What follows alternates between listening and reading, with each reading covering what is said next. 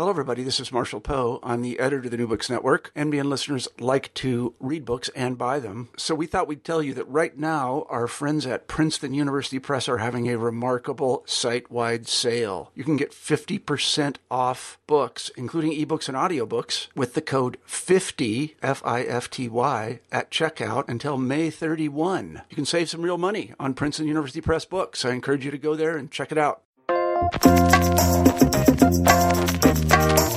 Hello, everybody, and welcome back to the New Books Network. I'm the editor-in-chief of the network, Marshall Poe.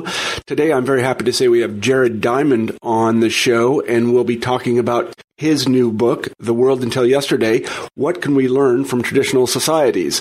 Jared, let me begin by asking this. Why did you write this book? Well, initially I wrote the book because I find the material so fascinating. I've been working in New Guinea for the last 50 years among traditional societies that until recently were using stone tools and didn't have writing. And what New Guineans do is often very different from what we Americans do, and it's fascinating. That was my initial motive.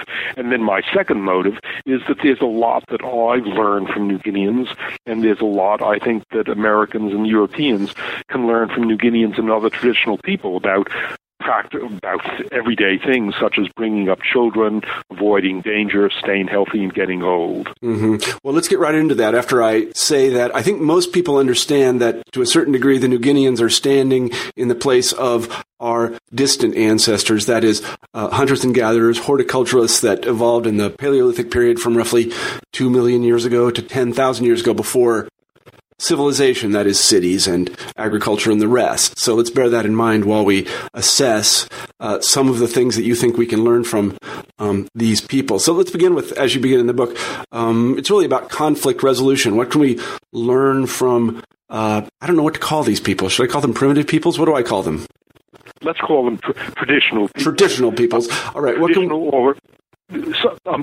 Some scholars also use the term small-scale societies of a few dozen or a few hundred people rather than 310 million Americans. Mm-hmm. Yeah, well, that makes sense because my wife thinks I'm a primitive person, so I don't want to cast any aspersions on them. So these traditional people, what can we learn about conflict resolution from them?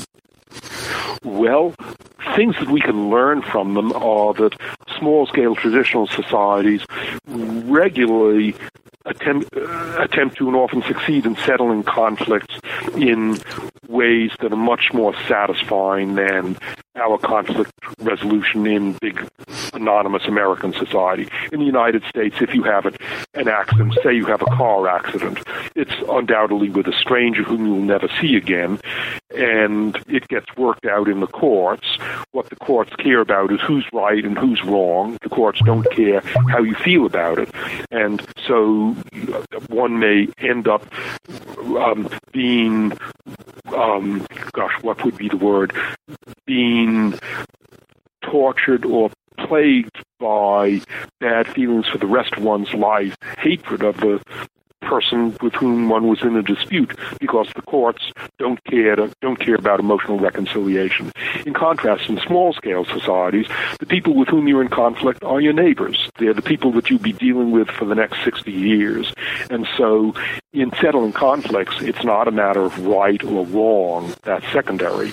Instead, the goal is to settle the conflict in such a way that you can get along with that person for the next 50 years. And so the emphasis is on emotional reconciliation. Any American who's been through a divorce or knows someone who's been through a divorce or an inheritance dispute knows that the result of our court system is not emotional reconciliation, but is more often emotional hatred. Mm-hmm. Because court systems are set up, triadic systems in general, are set up as a kind of almost a winner-take-all sort of situation. And so people basically get their knives out very quickly.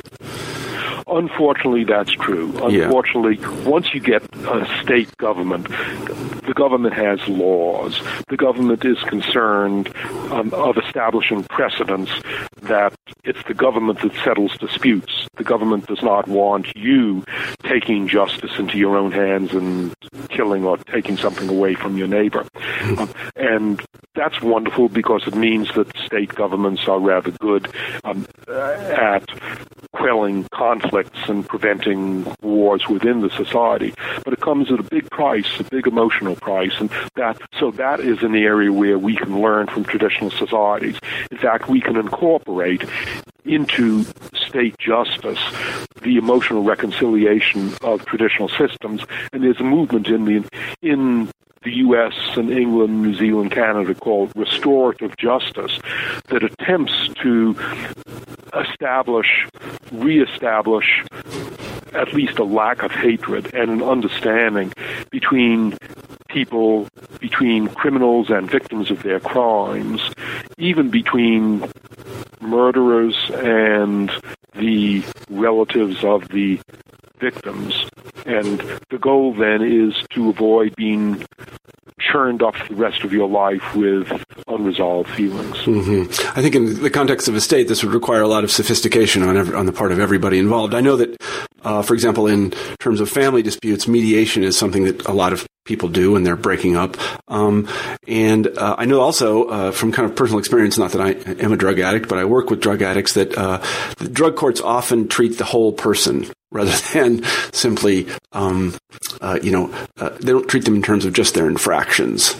They attempt to kind of to cure them in a way that wouldn't happen ordinarily. For example, they won't prosecute somebody for what is actually a pretty major offense. So some of that is going on, which I'm happy about as well. So let's move on to another topic, which is related, because we've already talked about families, and that is the raising of children. Western societies are very permissive in terms of letting families break up.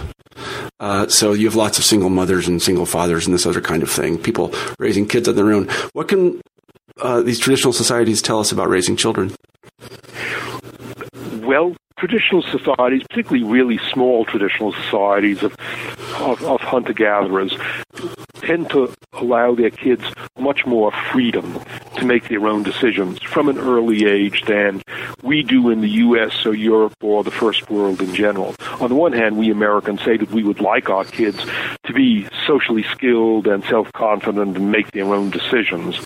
And on the other hand, we do everything possible to prevent our kids from acquiring those skills, because we tell our kids, you have your soccer practice at 3:30 and piano lesson at 4, and then homework at 4:30, and so we micromanage our children. It's no surprise that kids, when they get to be teenagers, they become rebellious when they finally are allowed or expected to make their decisions.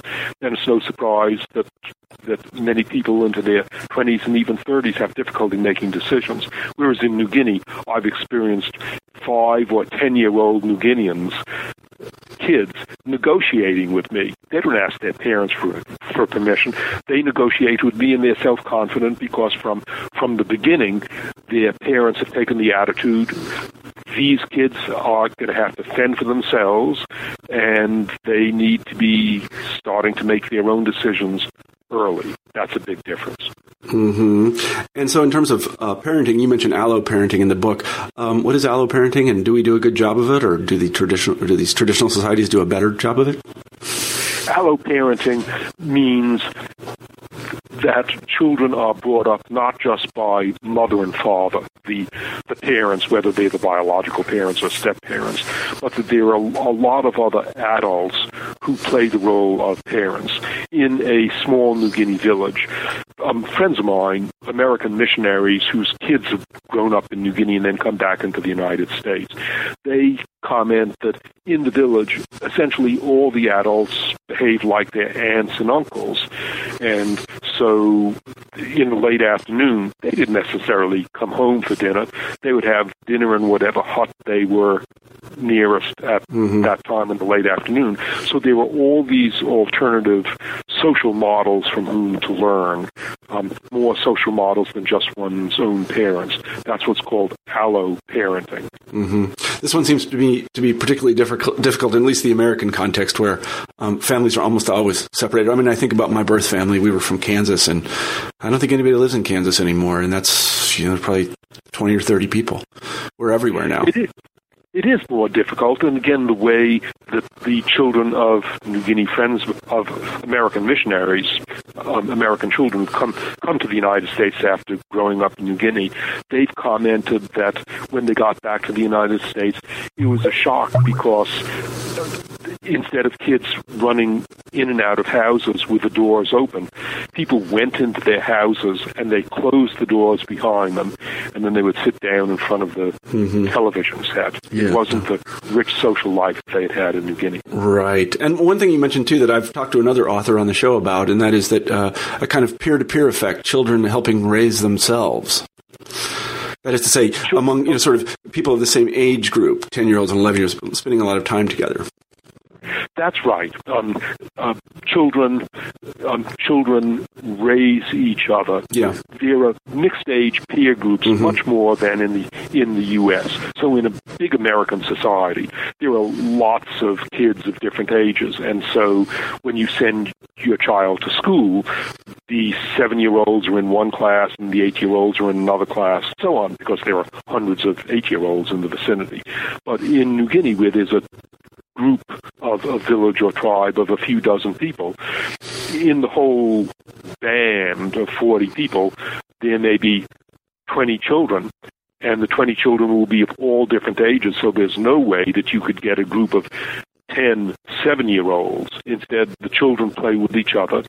The older children get experience bringing up the younger children. The younger children have as role models not only their parents, but also the older children. And the result is that by the time these kids become teenagers, they're already experienced at bringing up children. And so they themselves can be good parents at age 14, which is absurd in the United States. Yeah. I mean, one of the things I remember from my own childhood is the huge and unbridgeable gap between, for example, me, a 5th grader, and a 6th grader. I could just never talk to such a person. Well, they were in 6th grade.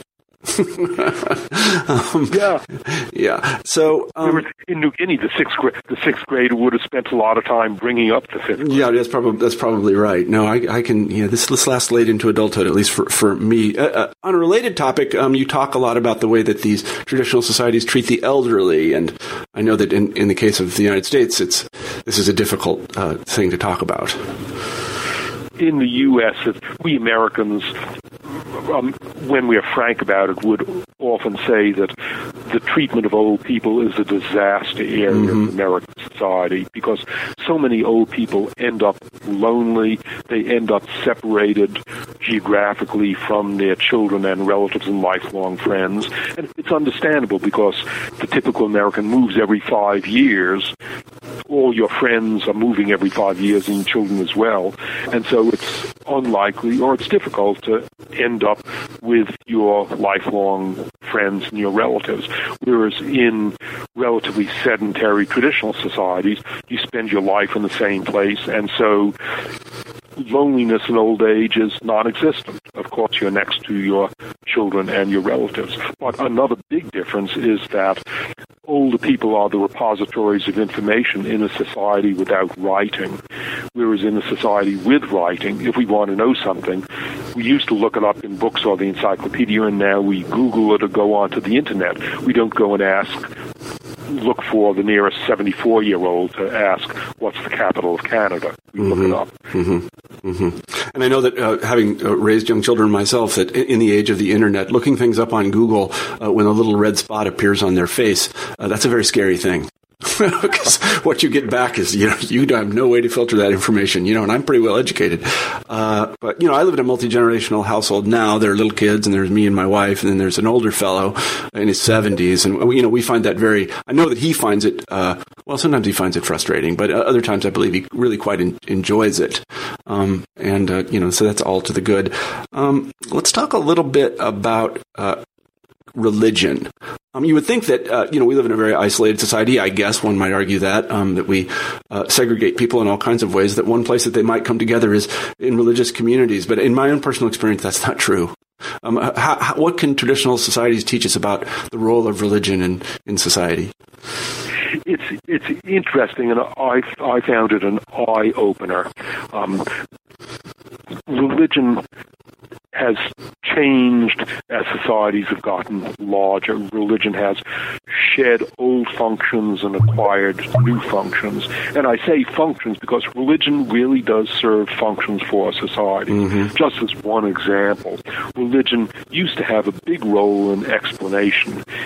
Anyone who has read the Iliad or Odyssey or ancient Greek literature knows that the Greeks, even the ancient Greeks, invoked religion to explain a lot of the world, to explain why the sun rises and sets. So they said there's a chariot pulled by horses going across the sky.